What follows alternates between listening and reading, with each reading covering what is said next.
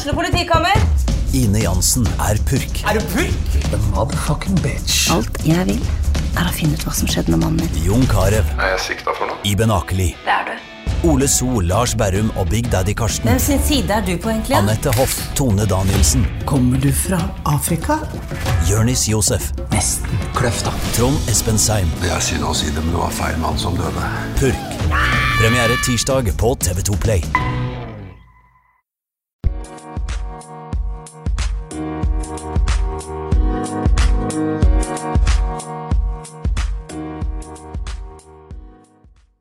Siden angrepene rammet Norge 22. juli 2011, så har den tidligere troppslederen for beredskapstroppen i politiet, Anders Northeimsmoen, opprinnelig fra Røn, kjempet for at Norge skal bli bedre rustet til å møte terror.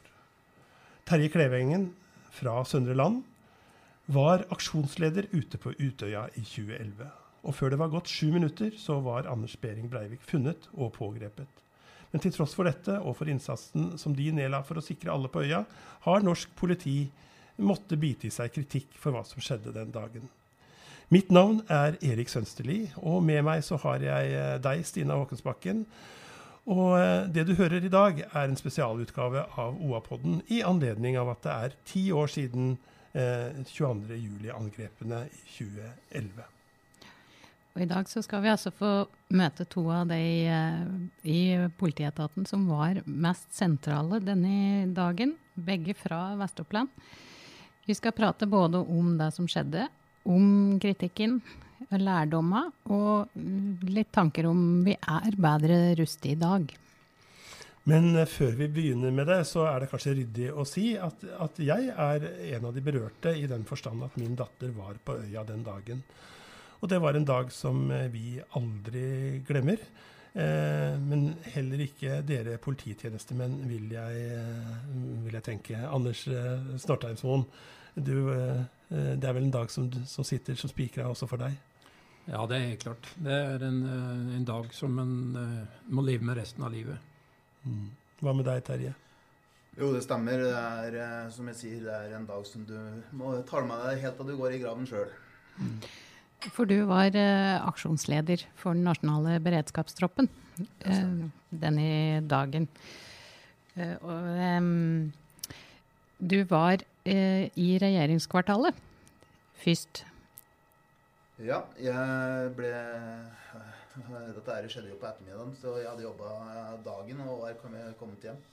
Da jeg ble oppringt først av min datter, som hadde tilfeldigvis var i Oslo.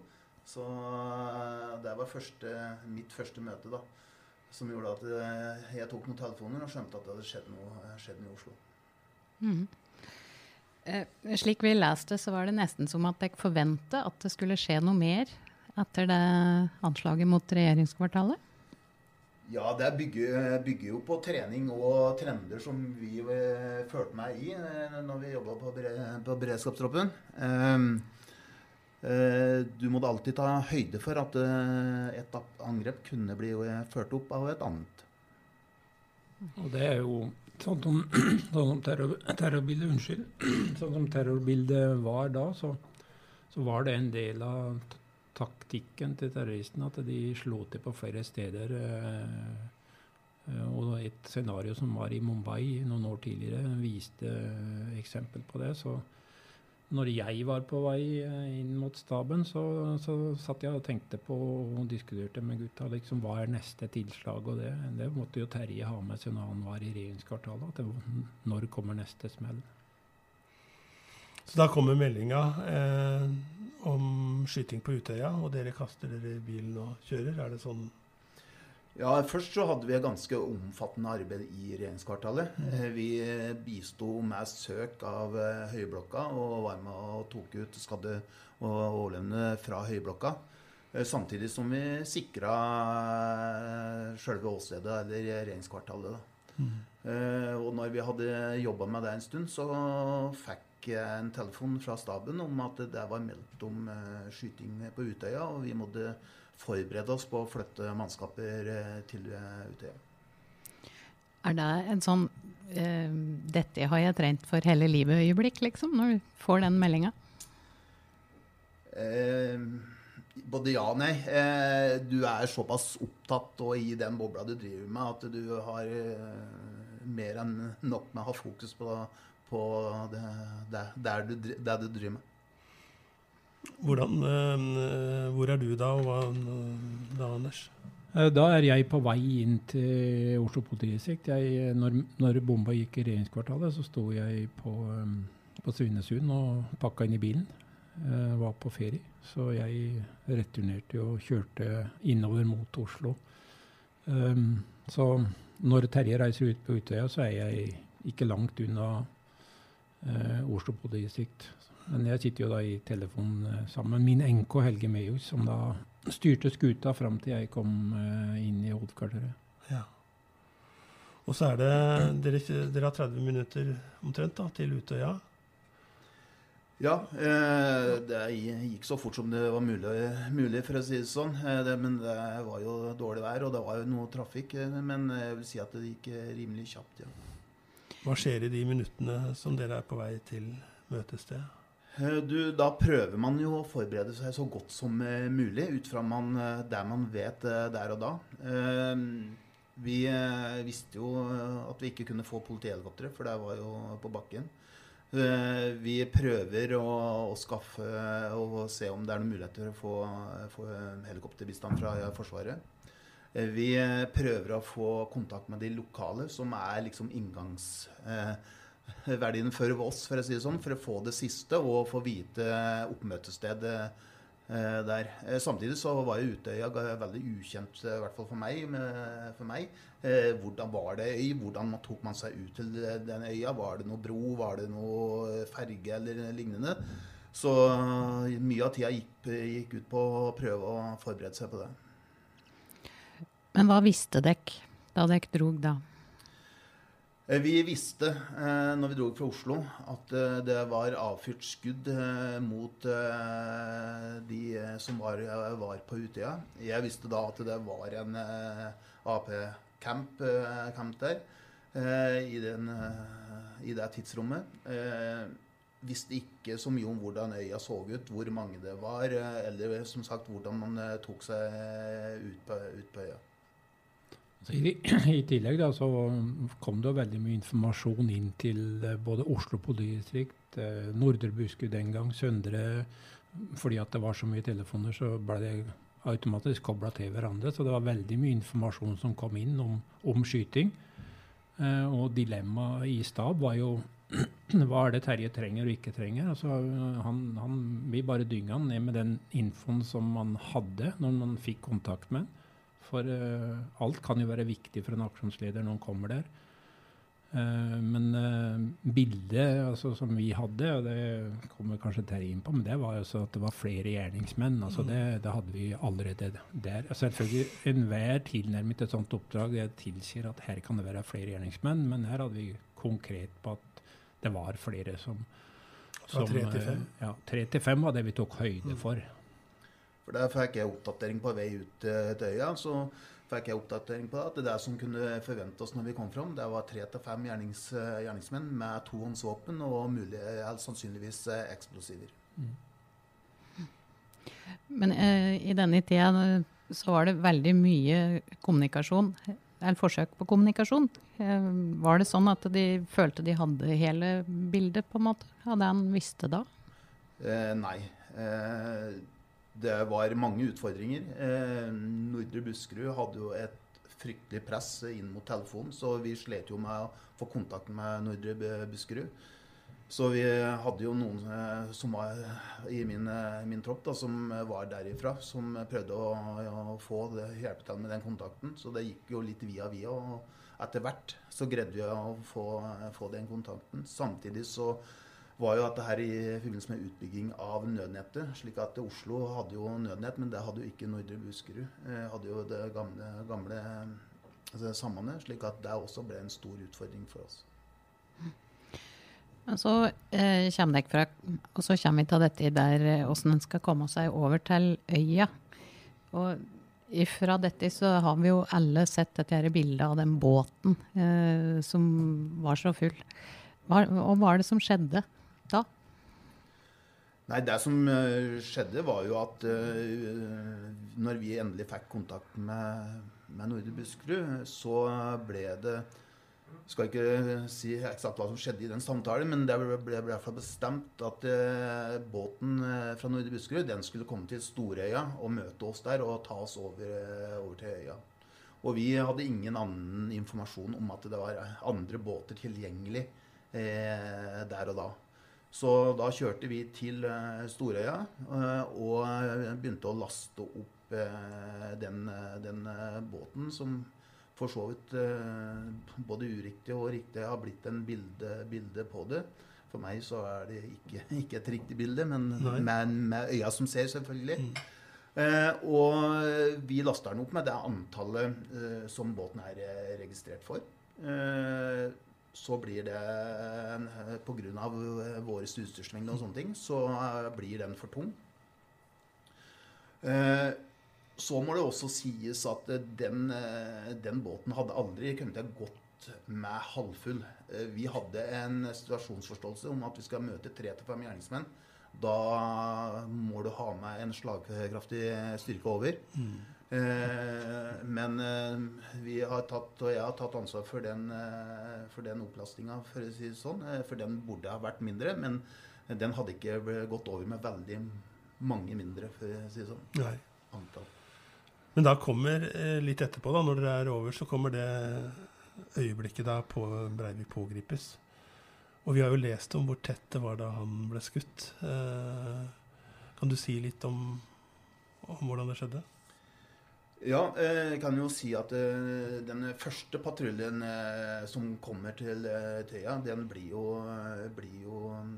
den går nordover på øya, for de treffer på noen ungdommer når de går i land og blir pekt i retning. Men det stikker i motsatt retning av hva den faktisk Neste patrulje som kommer inn, de må også høre skudd, og de hører det kommer fra sørfra, så de begynner å gå direkte i den retningen. Og etter da et stykke inn på den øya der, så greier de å få en observasjon på en person som inne i den skogen, og de anroper han, og får for så vidt liten reaksjon, men de tar seg nærmere, og etter hvert så da får de kontakt. Og da opplever du at de en person som kommer mot dem med hendene ut til siden og ser ut som en skal overgi seg da. Samtidig så ser de at han har en vest på seg hvor det stikker ledninger ut av, som de oppfatter som en mulig bombevest. Og klart at her står de i en veldig vanskelig situasjon, og det mange vurderinger som må tas. Men utifra altså når han kommer imot dem, og etter hvert etterkommer de ordre som blir gitt, så ender det med en pågripelse. Ja, og måten det blir gjort på jo helt i henhold til det som vi har trent på, og hvordan det skal gjøres. For det klart, jeg føler at jeg må si at det en sånn ekstrem situasjon at Breivik jo veldig nær ved å bli skutt. Altså han i praksis, for de som inne i våpenverden, så han jo i ferd med å bli skutt, men han stopper, og da han selv som avgjør om han blir skutt eller ikke. Det riktig å si at det nesten på spissen av liksom hvordan politiet, spesialstyrker trent? Altså etter jeg har lest, så på en måte fingeren på vei inn, da det jo en helt ekstrem situasjon. Ja, det det. Det en helt ekstrem situasjon, men her må jeg også gi kreditt til resten av norsk politi. Altså hvis man har gått inn i bruken av våpen her, så det utrolig mange situasjoner der man kunne ha skutt, men man ikke har skutt, fordi man har gjort gode vurderinger som på en måte, selv om hjemmen for å skyte der, så gjør det ikke før enn det helt strengt nødvendig. Og det ligger i politisjela. Hvor lenge går det før det på en måte blir avklart at det ikke flere gjerningspersoner? Det går en god stund. Vi som jeg har sagt tidligere, vi fremdeles ikke 100% sikre når vi drar fra øya den kvelden om at det kan ha vært flere gjerningsmenn. Vi vet at det ikke flere som yter motstand eller gjemmer seg på øya, men at om det noen som har rømt eller greid å stikke av fra øya, eller har blandet seg med de vi har evakuert, det vi ikke 100% sikre på. Men det viser jo også det som på en måte faktisk skjedde, fordi dere anholder eller tar i alle fall en del personer på øya som dere mener dere kan stille spørsmål ved, som dere, jeg vet ikke om anholder ordet, men og dere oppsøker jo, folk som blir tatt ut av de overlevende blir vel også sjekket, de rapporterer i alle fall at dere veldig på vakt for at det kan være andre. Føler du at dette kommer fram godt nok? Både ja og nei, for å si det sånn. Vi jobbet ut fra at det var flere gjerningspersoner på øya der, og da må vi bruke eller ta høyde for det. Og der gjør vi ved at når vi kommer over personer som opptrer annerledes enn de andre, så må det sjekkes ut enten med å spørre av de som andre som har vært til stede, om man kjenner dem og sånne ting. Og det klart at det her jo en vanskelig jobb og en vurdering som må tas der og da. Det jo en kjent strategi eller taktikk for terrorister også, å gjemme seg blant offrene da. Og prøve å skjule seg, og Terje og gjengen fikk jo beskjed om at det var flere gjerningsmenn og sånn på øya av de som var der også. De opplyste jo at det flere som løper rundt og skyter, så det helt naturlig at når folk har en helt atypisk reaksjon på en sånn plass, så må man sjekke ut det, og det kan oppleves som vanskelig for den som blir utsatt for det, for det klart, her kan det være sjokk og andre ting som gjør at man får en helt atypisk reaksjon på det, men her må Terje og gjengen være proffe og så sjekke ut alle magefølelsen. Hvis den sier at det noe som må gjøres noe med, så gjør de selvfølgelig det.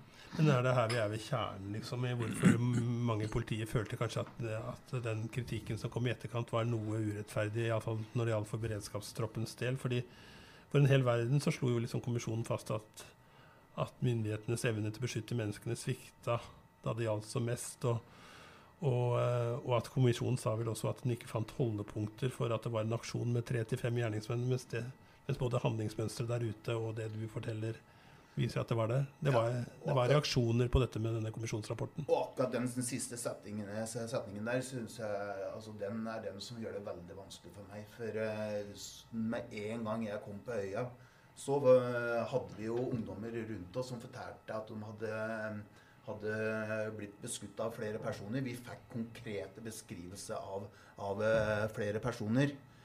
Og det ble også når jeg var i intervjuet til kommisjonen, så fortalte jeg om det her, og da synes jeg det var veldig vanskelig for å holde seg akkurat den setningen der. Ja, og det vel noe av det som min kritikk, eller det som kritisk i forhold til kommisjonen, så det akkurat det punktet der, og hvis man da drar det litt videre, at det kanskje i kommisjonen burde ha vært flere folk med utvidet kunnskap om hva som skjer under den type hendelser. Altså, her det miljøer rundt omkring på universitetet i Norge som har folk som kan si mye om kriser og gangen i kriser, og det elementet synes jeg man manglet i kommisjonen.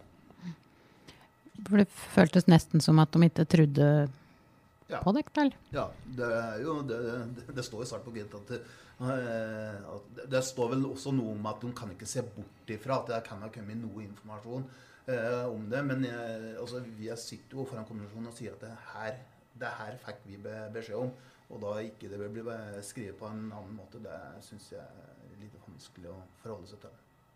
Så var det jo litt sånn, når den rapporten kom, så hadde det jo vært utrolig mye 22 i media og hele tiden, egentlig.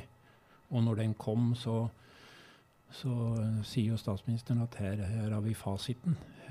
Og så hadde man jo kommunikasjon med ledelsen i Oslo politidistrikt, der man sa at vi må jo svare opp det her. Mens da var det liten vilje til det. Så hvis det er noe jeg skulle gjort annerledes, så skulle jeg kanskje ha tatt hardere på akkurat der og da, for å så svart opp den kommisjonsrapporten inn mot det punktet her.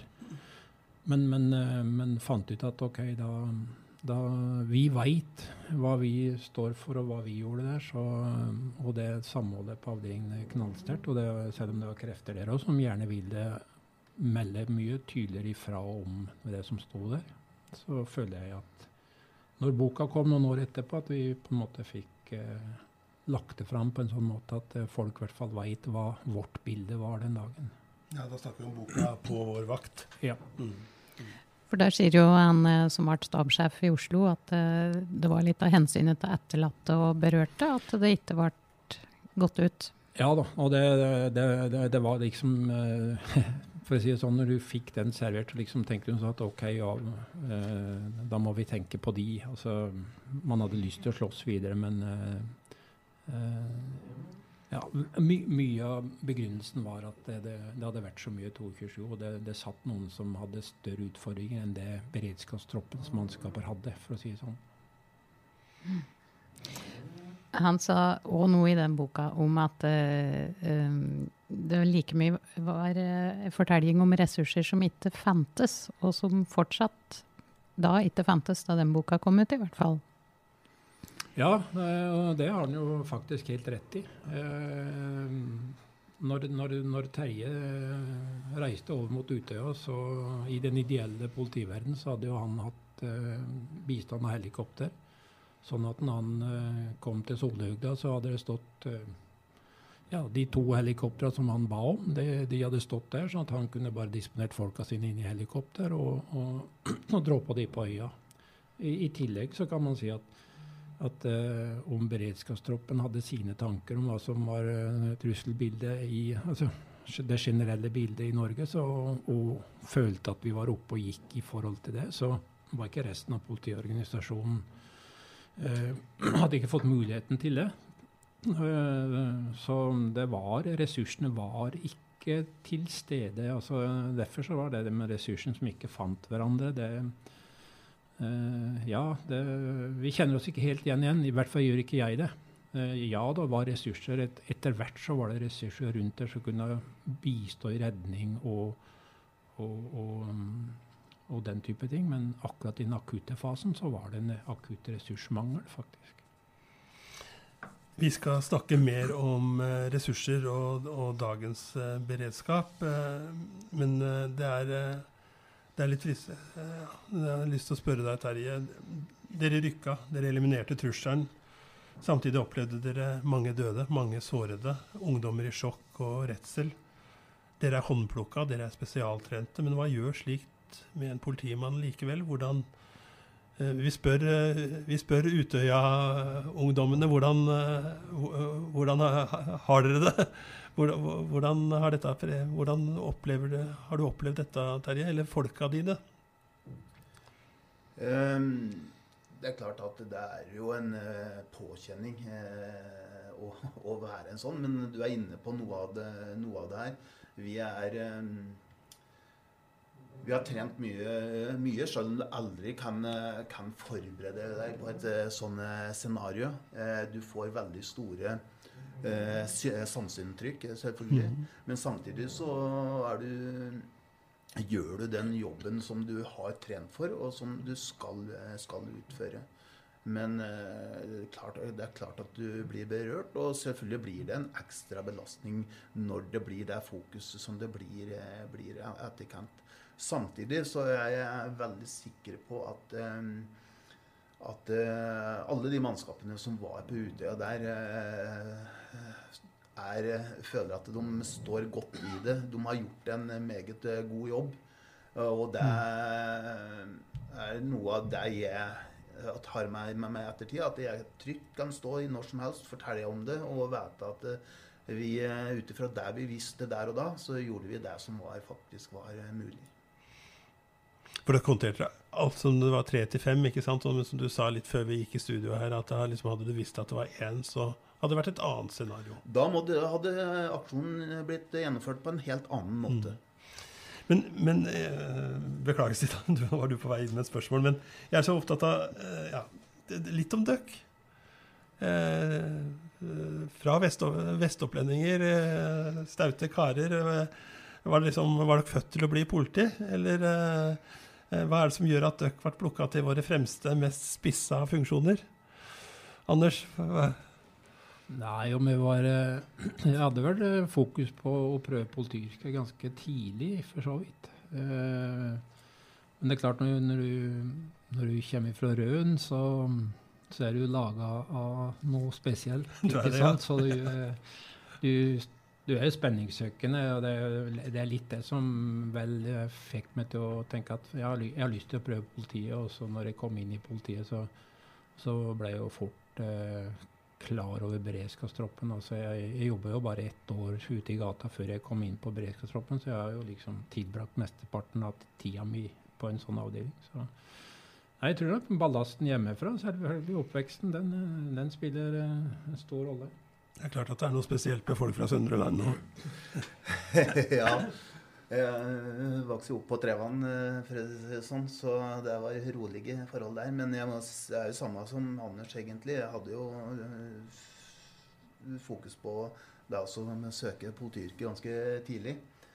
Og jeg vil jo alltid huske i min ungdom at jeg satt og så på en TV-film om beredskapstroppen. Og da jeg liksom skjønte hva det var for noe, og det har jeg liksom ført med meg. Men jeg hadde jo pliktåret mitt på Gjøvik her, og jobbet på Dokka lensmannskontor før jeg begynte i Oslo.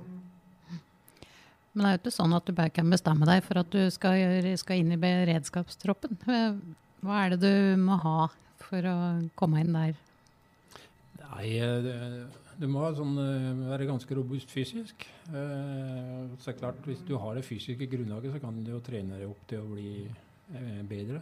Men den mentale biten viktig, at du stabil der. Du har, for å si fra gammelt da, hvis du har gode holdninger og etikk og moral, det var det som liksom var grunnlaget når jeg gikk inn, og det det samme, bare at det litt andre uttrykk som brukes nå. Men du skal ha en god plattform i livet, og så også være robust da. Handlingskraftig må det være, og selvfølgelig det ikke noe minus at du spenningssøkende, for ellers så tror jeg ikke du gjør det du skal gjøre på en sånn avdeling. Og motivasjonen må være i orden når du starter på utvelgelsen, for det tøft opptak. Ja. Motivasjon og disiplin, det henger sammen. Du må være motivert, og så må du ha disiplin nok til å gjøre det som skal til for å komme inn. Så der har du fasiten, så hvis det noen som vil søke, så det bare å smøre. Men det jo fortsatt ingen damer som har kommet inn. Det fysiske kravet som problemet sånn sett, eller? Ja, det har jo vært det. Det har vært noen veldig gode søkere i min tid også, og jeg vet jo at man jobber jo nå for å gjøre det enda mer attraktivt for kvinner å søke. For jeg har alltid sagt, og jeg har ikke blitt trydd på det hele tiden, men jeg har alltid sagt at den dagen en kvinne bestemmer seg for det, så vil de klare det. De må ikke ha fokus på liksom, hva kan gjøres for at vi skal komme inn. Hva kan jeg gjøre for å komme inn? Og beredskapstroppen hadde hatt godt av å fått inn kvinner. Jeg håper at det ikke bare blir én, for hvis én kvinne kommer inn og skal liksom på en måte overprestere hele tiden, men det hadde vært et par stykker som har kommet inn for å selvfølgelig bli godt ivaretatt, men jeg håper jo at det dukker opp noen kvinner som bestemmer seg. For jeg tror faktisk at det går noen rundt der allerede i dag, i både uniform eller på skolen en dag i dag, som har det som trengs. Men hvis du ikke har motivasjon og disiplin for å gjennomføre det, så kommer du ikke inn. Men nå dette i 10 år siden. I dag så driver dere begge med andre ting. Hva gjør dere i dag? Ja, jeg har gått over til mer organisert kriminalitet med alle de utfordringene det det medfører. Det et stort felt, og det en stor utfordring for det norske samfunnet. Å ta tak I det fremover tror jeg vil være veldig viktig. Hva det viktigste som samfunnet må gjøre for å ta mer tak I den organiserte kriminaliteten? Jeg tror man må skjønne hva slags problemstilling vi står overfor. Jeg tror vi må innse at vi må bruke mer ressurser for å greie å, jeg sier knuse, men få tatt de som driver med det her. For de godt organiserte, og det kreves både ressurser og penger for å kunne ta tak I det på en best mulig måte. Du driver med sikkerhet fortsatt, det riktig å si, eller? Ja, jeg ga meg som sjef på beredskapstroppen I 2014. Så var jeg et par år på Politihøgskolen, og så gikk jeg ut I det sivile I 2016. Jeg driver litt med sikkerhet sammen med noen gamle kollegaer, og så driver jeg med noen forskjellige små prosjekter som igjen går på sikkerhet nå da. Det alt fra skuddeteringssystem til VR-briller, trening gjennom det, og det sånne ting som jeg tror at politiet har nytte av fremover. Men jeg helt enig med Terje. Altså, når jeg gikk ut fra etaten og kom inn I privat og så liksom politiet fra yttersiden, så tenker jeg at her de har en formidabel oppgave. Det å ivareta hverdagskriminaliteten en ting, den som rammer oss alle. For den nedprioritert. Og den tunge kriminaliteten som Terje inne på her, som utrolig ressurskrevende å følge, den har man per nå, I hvert fall slik som jeg oppfatter det, og jeg har god kontakt inn mot etaten. Så det utrolig mye de ønsker å gjøre, som de ikke får gjort. Godt sagt, Anders. Ja, det et spennende tema. Men skal vi snakke litt om... Ja, jeg bare tenkte på, det har jo skjedd mye på beredskapssiden etter dette, men tenker du at det har gått litt på bekostning av det med hverdagskriminaliteten, eller? Nå kan jo jeg fortsette da, siden jeg var I gang. Altså, det har skjedd veldig mye bra. Altså, og her må nevne at det allerede før 2027 så var det jo en utvikling. Og da må jo nevne statsforvalteren her nå da. Knut Storberg var utgiftsminister, og han tok de signalene som han fikk fra beredskapstroppen blant annet I forhold til å skape utvikling. Vi jobbet og hadde jobbet I mange år med å bygge et beredskapssenter, og det tok Knut tak I og var en pådriver av. Og nå har det kommet på plass. Nå det altså Nord-Europas fineste kompetansesenter. Det faktisk det helt rått, det som bygd. Det 3 politihelikopter av de mest avanserte som finnes I Europa. Man har en bombegruppe som har ekspandert. Man har en forhandlertjeneste som godt utviklet. Jeg har glemt noen noter. Ja, men der ute. Og det Så det har skjedd mye, og det samhandlingen mellom politidistriktene, altså utrykningsenhetene, de skal jo inn I miljøet til beredskapssenteret, og de skal samtrene for å utvikle teknikker og taktikker, så liksom det veldig mye her. Vi har fått et system, altså Plivo, som går på det med livstruende vold, der nødetatene samhandler. Altså det veldig mye som har skjedd som gjør at man I utgangspunktet bedre rustet til å håndtere en situasjon nå I dag enn det man var for 10 år siden. Så, og når man kritisk til om det gjort nok, så må man ikke glemme at den utviklingen har kommet. Men det da inne på det som jeg har nevnt tidligere, at liksom det går litt politikk I det. Nå det ikke beredskap og politi noen politisk sak for Erna lenger. Nå det jo andre siden som på en måte snakker litt om det, men ikke I den grad. For det beredskap ferskvare, og så må man være klar på hva beredskap. Jo, det forebyggende politiarbeid beredskap. Etterforskning beredskap for å for det første oppklare, men også forebygge nye hendelser. Så det veldig mye som ligger under ordet beredskap. Og det der jeg mener at de som sitter og styrer, politidirektorat og nedover, politimestere, det ikke noen politimestere som liksom på en måte står frem og sier at nå situasjonen sånn og sånn. Det alt for mye bomull rundt akkurat den saken der, og jeg mener at de har en oppgave å si fra hvordan ting virkelig Og det mulig at jeg svartmaler litt, men jeg synes at det bekymringsfullt for de polititjenestepersonene som ute nå. De vil gjerne, men får ikke lov. Men det lettere å bevilge penger til et beredskapssenter enn å styrke distriktet, sånn at de har ordentlig med etterforskningsressurser, liksom? Ja, men du kan si det beredskapssenteret. Man må se på at det beredskapssenteret det for hele landet. Så det vil jo heve den operative kompetansen til hele landet. Så sånn sett, men det klart det lettere å bruke det som et flaggskip. Men man må være ryddig til å si at ok, når det på plass, så det ikke sånn at nå skal vi nulle ut. Altså, for når man har laget den plattformen, så koster det å drive den butikken videre, og det må man være villig til. Altså, og det koster å utvikle etterforskning og den type ting. Altså, man må være villig til å se hvilket nivå skal politiet være på i samfunnet, og hva skal til der. Og det der jeg mener at politimestere og direktorat må være veldig mye tydeligere enn det de gjør nå. De må si at sånn det. Ikke pakk det inn. Hvorfor pakker de det inn? Hvorfor de så utydelige?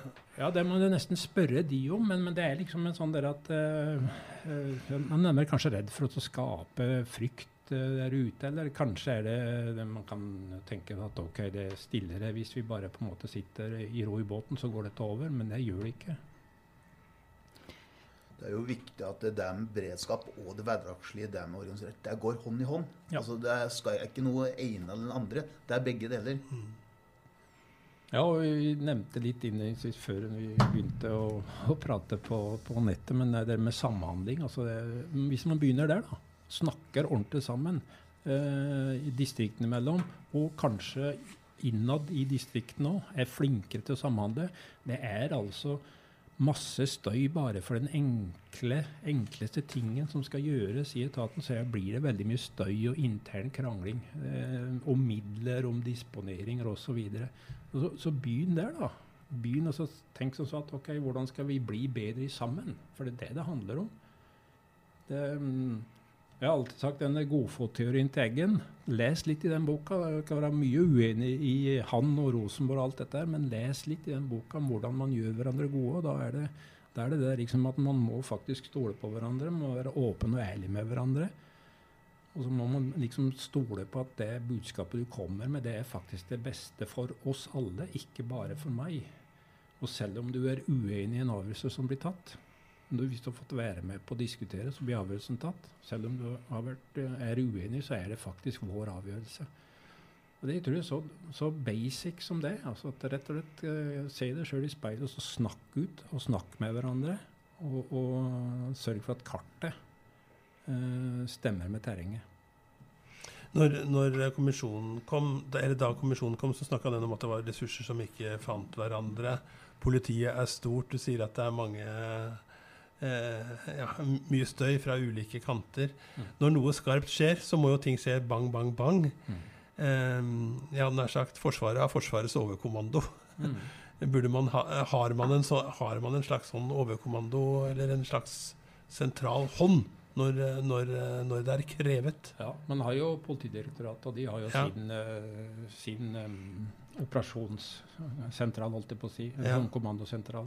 Men i min verden så ikke de de har ikke nok eller tydelig nok mandat. Det liksom sånn at distriktene skal rønne det, og så skal de bare være rådgiver og retningsgivende. Jeg ville nok foretrekt at de hadde vært mer på rattet, og ikke bare i krisehendelser. Da går stabene til distriktene sammen og gjør jobber. Men i det daglige at pods gir beskjed om hvordan ting skal være, og sørger for at de føringer som blir gitt, det blir faktisk følt. Det ikke sånn at nei, det passer ikke oss, eller det, sånn, altså det blir gjort, og så gjør man det beste ut av det. Så litt mer trøkk fra Politidirektoratet, det hadde ikke gjort noen ting. Jeg synes det litt interessant at du sier med distrikta da, som det blir litt mye fokus på spara kanskje da. Så bare i fjor var det 49 millioner i minus i innlandet. Og det blir jo, det gjør jo, alle har vel si en sånn organisasjon som må se på det i runden liksom. Ja, også, liksom, men da man må også tenke på hva det vi internt kan gjøre. Altså, kan vi løse dette på en annen måte? Det noen endringer vi kan gjøre? Der politiet som en del andre organisasjoner der vi litt sirumpa. Vi har gjort det sånn, og det har gått bra hele tiden. Så det kanskje at vi gjør noen vrier, da, eller rett og slett, i noen settinger så har vi et regelverk. Arbeidstidsbestemmelsene, de regulert, og det ikke bare for at arbeidsgiver skal få maks ut av den ansatte, det faktisk for å ivareta den ansatte. Så det liksom en sånn sak som, hvis man følger den, og løser det så godt som det lar seg gjøre, i hvert fall i hverdagen, når kriser og sånn skjer, så har man egne mekanismer. Men der det mye å hente, og det vil for det første ta godt vare på arbeidstaker. Det vil gi arbeidsgiver en større mulighet til å disponere midler på en god måte. Og summen av det vil medføre at når vi blir satt, jeg sier fortsatt vi, selv om vi har sluttet politiet, når vi blir satt til en krevende jobb, da så har vi større forutsetning for løsning, for da vi bedre.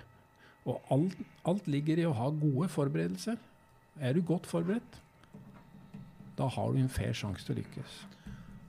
Og støtte Anders i den. Altså, vi har ting innad som vi må ta tak i, og kan garantert hente ut bedre ut av det vi får. Men samtidig så må man også være klar over at det å drifte politiet eller bruke ressursene i dag mye mer krevende enn det var for 10-20 år siden. Så en etterforskning for eksempel, det koster jo utrolig mye mer enn det gjorde tidligere. Ja, og det helt inne, Terje, og det liksom sånn at, og hvem kan fortelle om dette der? Jo, det jo de som altså politimestre og direktoratet, det jo de som må få fram det reelle bildet. Dette utfordringen, og så blir gjerne si at, ja, men da gjør ikke dere jobben godt nok, men da ta den utfordringen da. Nå har vi hverken sjefen for politidirektoratet her, eller politimesterne her, men hva de største truslene vi står ovenfor i dag, 10 år etter 22. juli? Anders, tror du? Nei, altså, nå det kommet veldig mye trusselvurderinger. PST kommet inn sammen med etterretningstjenesten, og det veldig gode trusselvurderinger som ligger der, så det liksom viser hva som utfordringene. Men den største utfordringen, det faktisk å gjøre de tiltakene som skal til i henhold til trusselvurderinger. Fordi trusselvurderingene jo ikke verdt noen ting hvis vi ikke tar de på alvor. Og det liksom den viljen til å si at hvis vi aksepterer at bildet som ligger der ute sånn og sånn, så må vi også akseptere at da må vi gjøre tiltakene. Et eksempel på det pandemi. Ja. DSB hadde en trusselvurdering. Hva det som kan skje i samfunnet? Pandemi lå på topp, og da ligger på topp lenge. Og så kommer pandemien. Vi forberedt? Vi har tatt inn over oss at det kan skje. Vi forberedt? Noe så enkelt som munnbind. Vi har jo ikke det. Og det akkurat den der at vi må, ja, når vi gjør jobben med trusselvurderinger og ser på utfordringer i samfunnet, så må vi også gjøre tiltakene. Men det sånn, fordi, nei, vi var ikke forberedt, har ekspertene funnet, ikke sant, i etterkant, og du sier det også. Men det som har slått meg litt siden jo at når vi først fikk pandemien, så har vi jo håndtert det ganske raskt, ganske bra, og vi litt stolte av det, kanskje nesten for mye. Men det et eksempel på at et Norge som fungerer bedre sammen etter 22. juli, eller det ren og skjær dugnadsånd fordi pandemien trua oss? Nei, men altså, vi så flinke som det vi akkurat der og da når ting skjer. Ja. Men vi hadde vært så mye flinkere hvis vi hadde på en måte gjort noen enkle forberedelser i hverdagen. Altså, bare det med munnbind da. Altså, det så elementært. Og jeg tenker jo litt sånn at hvis man hadde klart å få folk litt med på, for det litt den norske folkesjela, det skal mye til for at det skjer noe med oss.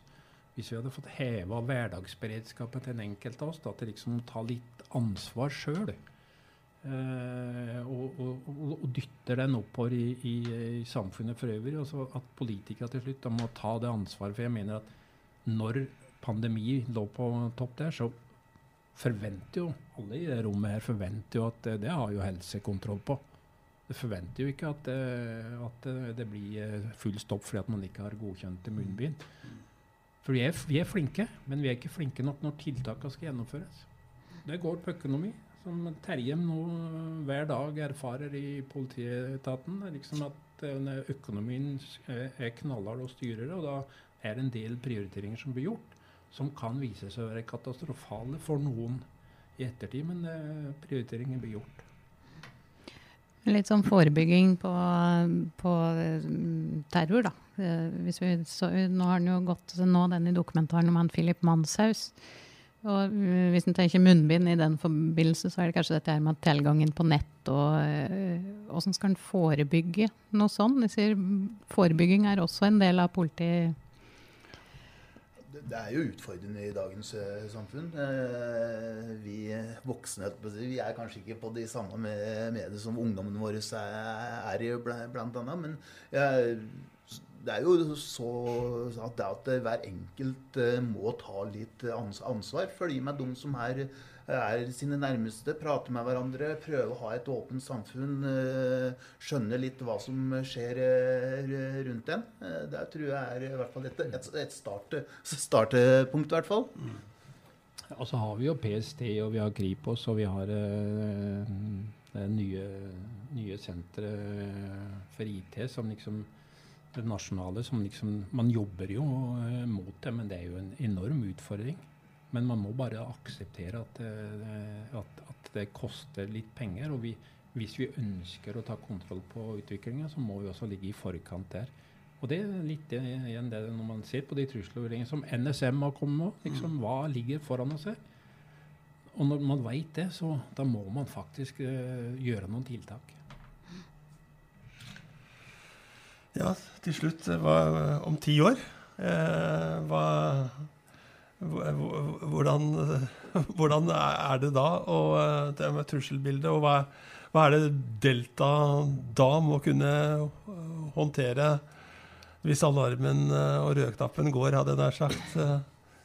Ja, nå vi ute av Delta begge, men du kan si vi kan jo mene, jeg kan i hvert fall mene hva jeg tror utfordringen blir, og det vil nok være mye av det samme som i dag, og jeg føler jo at samfunnet har på en måte, det har en sånn utvikling inn mot et hardere samfunn da. Mer vold, mer både knivbruk, våpenbruk, liksom det øker år for år.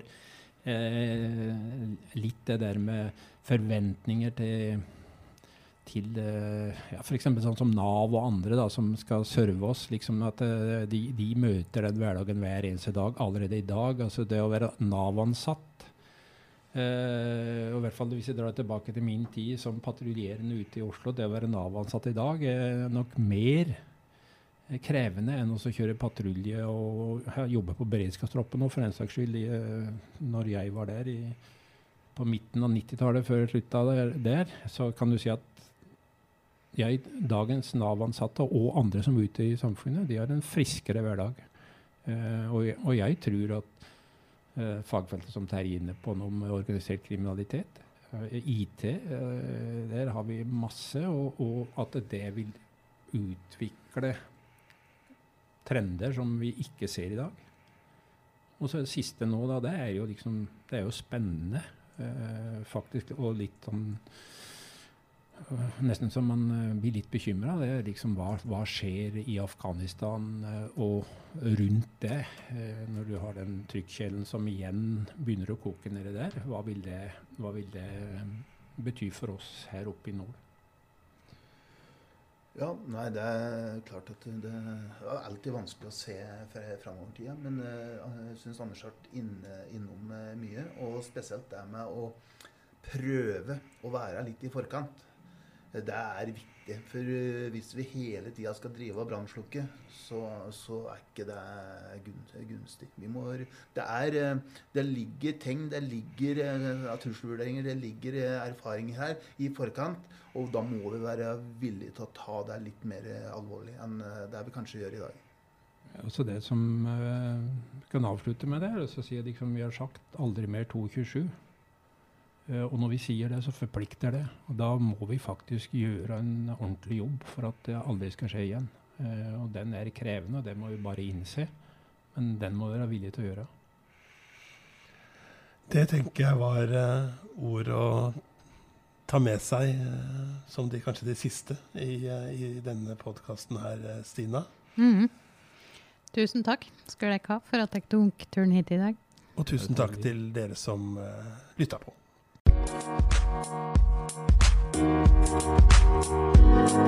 Thank you.